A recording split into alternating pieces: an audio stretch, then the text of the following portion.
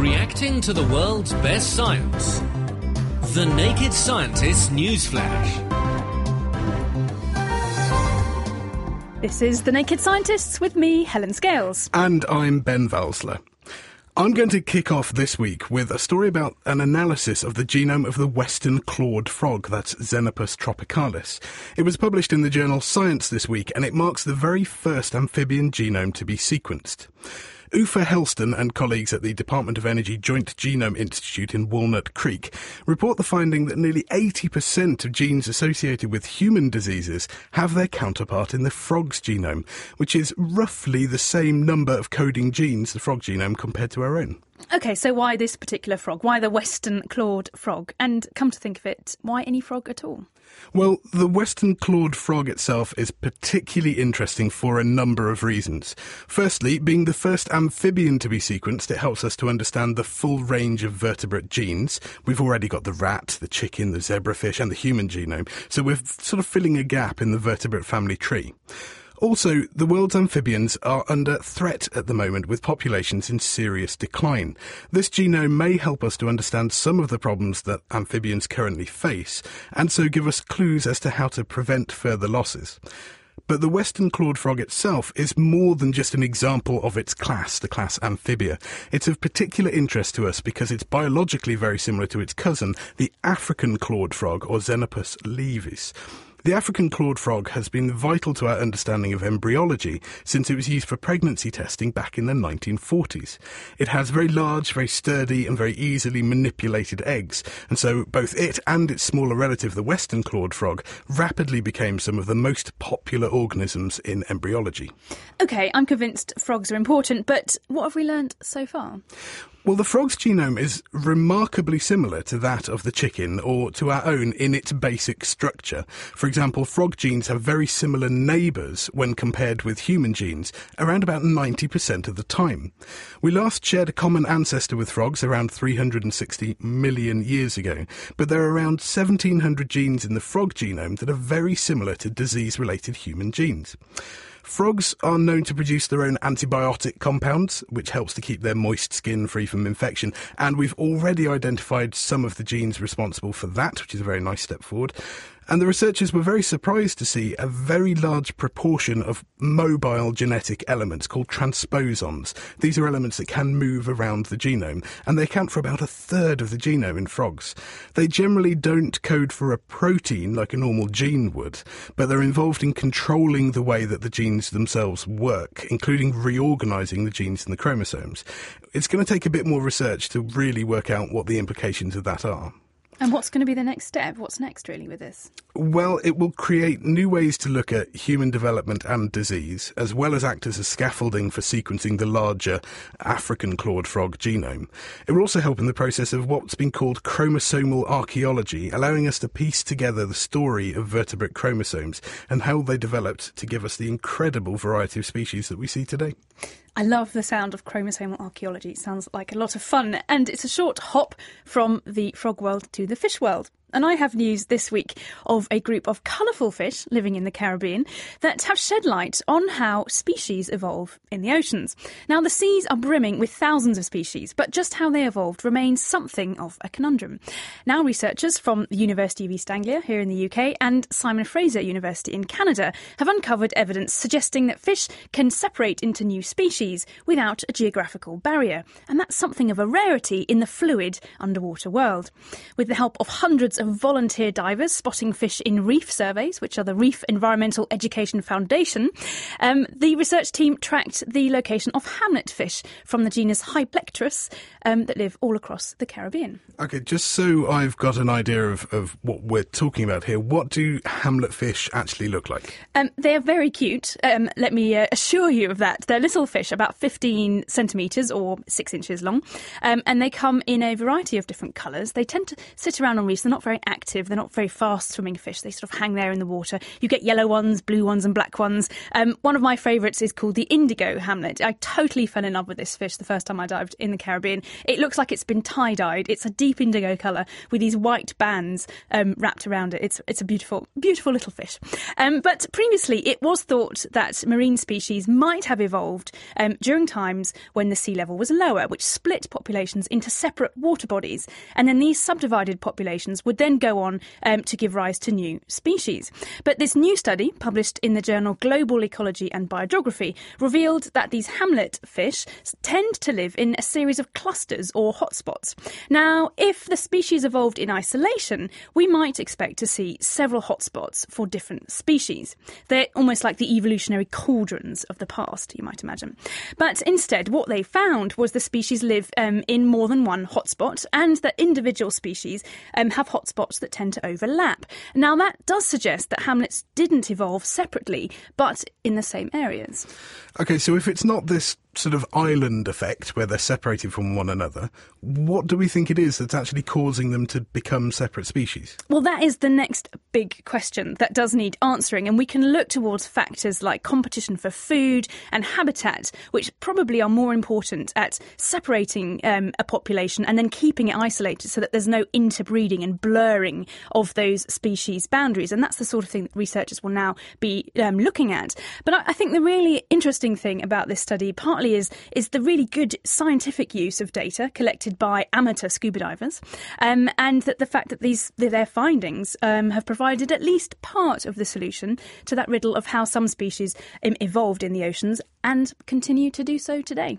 Well, thank you very much, Helen. It's nice to know that amateurs are providing excellent value for science as well. This is a lovely story that I found this week about how you can take a technique that's developed for one thing and use it for something else to get fantastic results. A technique developed to take three-dimensional real-time images of the retina has also turned out to be very useful for detecting evidence of fraud in paintings, according to research published in the journal Accounts of Chemical Research this month. Piotr Tagawski and colleagues at Nicholas Copernicus University in Torun in Poland realised that the technique of optical coherence tomography, or OCT from here on in, should be able to image the layers of a painting just like it does layers of biological tissue in the retina. OK, so how does this work? Well, OCT can sort of be thought of as the light version of ultrasound. I don't mean that ultrasound is heavy, but I mean instead of using sound, it uses light. A beam of light, usually at near-infrared wavelengths, is sent into a tissue and the reflected light is collected. Much of the light gets scattered rather than being reflected straight back, and that doesn't produce an image. But OCT uses the scattered light to work out what the image would be, very much like an ultrasound. It can produce a very high-resolution, three-dimensional, real-time image, but it doesn't actually penetrate very deeply into the tissue.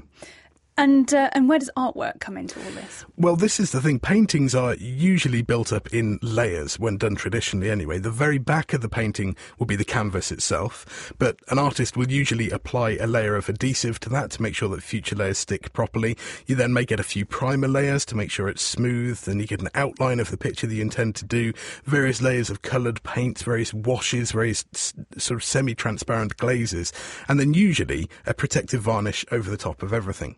Now, clearly each layer is going to be incredibly thin, but this is where the high resolution of OCT comes into its own. Now, it's very important for conservation purposes to understand the stratigraphy of a painting. That's this layered effect. And the most common way to do it is actually to cut a sample of the painting away, embed it in resin, and look at it under a microscope. OCT allows you to image all of the layers without even touching the painting, let alone cutting a bit away, down to the micrometre level. That sounds great for conservation, but is this going to help us with fraud as well, to find out which ones are fake? Well, it looks like it is, yes. By imaging all of the layers on a painting, you can easily see where something has been painted over or added in at a later date.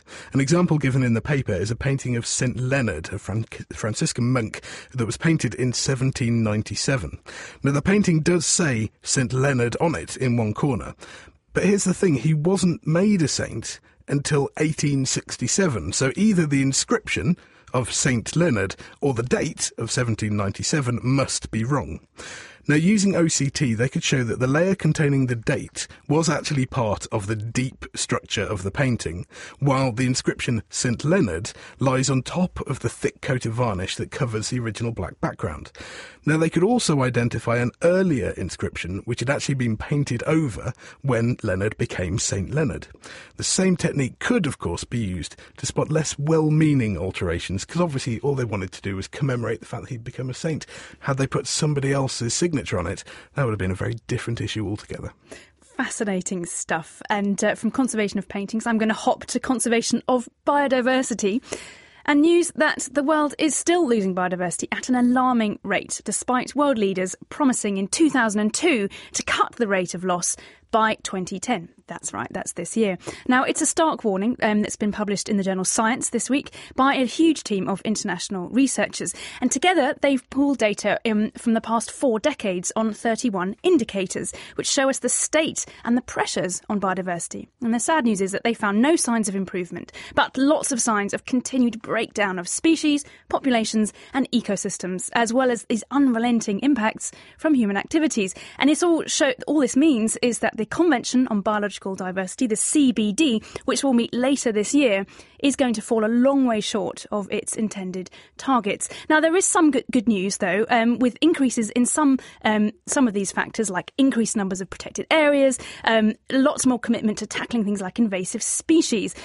So there is also quite a lot of evidence that when there is political will and the necessary money, biodiversity loss can be reduced or reversed. Now, unfortunately, all too often in the news on this show, we're reporting on something being endangered or the loss of a species. So this shouldn't be a surprise to us, surely? No, that's right. We really weren't actually expecting anything other than a fairly gloomy picture being painted. But I think the reason we need studies like this is really that we're bringing a lot of information together, squeezing out a very short, sharp message, which is there's no hiding from it. We are still losing biodiversity. We cannot ignore this anymore. Some people argue that we lose a lot of important detail in these sort of large-scale studies, but it's the sort of thing that will capture international attention, in particular politicians and decision-makers. So that's really what this sort of paper is about. And hopefully it will really stimulate world leaders into really getting tough on new plans for reversing these downward spirals of global biodiversity, and really to help make sure that next time we stick to our promises. Well, it's certainly something to think about, isn't it? Especially at the moment, of course, thinking about policy. Now, also in the news this week, The Lancet has published a full clinical assessment of the benefits to looking at your genome to help personalise your medicine. Dr. Ewan Ashley from Stanford University School of Medicine joins us now on the line. Hi, Ewan, thanks for joining us. Haven't we been finding genes related to disease for years? What's actually new here? Well, thanks very much for having me on the show. I think this is the first time that anyone has really had a whole genome available for an individual. And the task we set ourselves was, what if a patient comes into a doctor's office with his or her whole genome? What would the physician be able to do? So we tried to integrate all the associations with genes and disease that have ever been described in a way that we could apply to this one person's genome. And is it just the disease that we can look at, or can we also tell a bit about how they might respond to certain drugs? Yeah, this topic of so-called pharmacogenomics, using the genome to help try to choose a better drug and personalize medicine for the individual. But it can do other things other than just choose the best drug. It can do that on the basis of the best effect for the drug, but also hopefully of helping avoid side effects. And in the particular patient in our paper, he fell just short on his regular criteria for a recommendation of a cholesterol-lowering medication.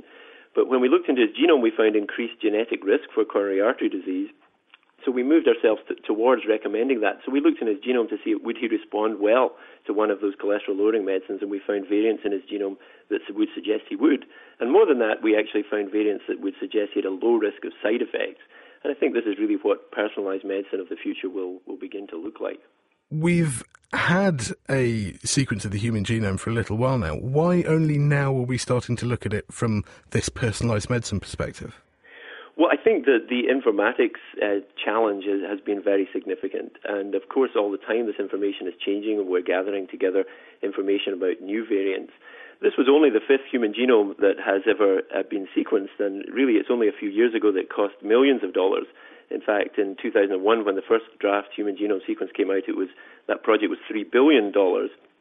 although maybe 300 or 400 million were the sequencing costs.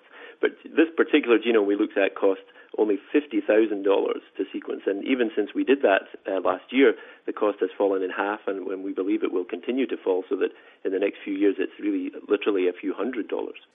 So that sounds very promising. I'm glad to see it's getting a lot cheaper. But how do you prepare somebody for this? You're telling them an awful lot of stuff that they won't have known about themselves, about their risk for diseases.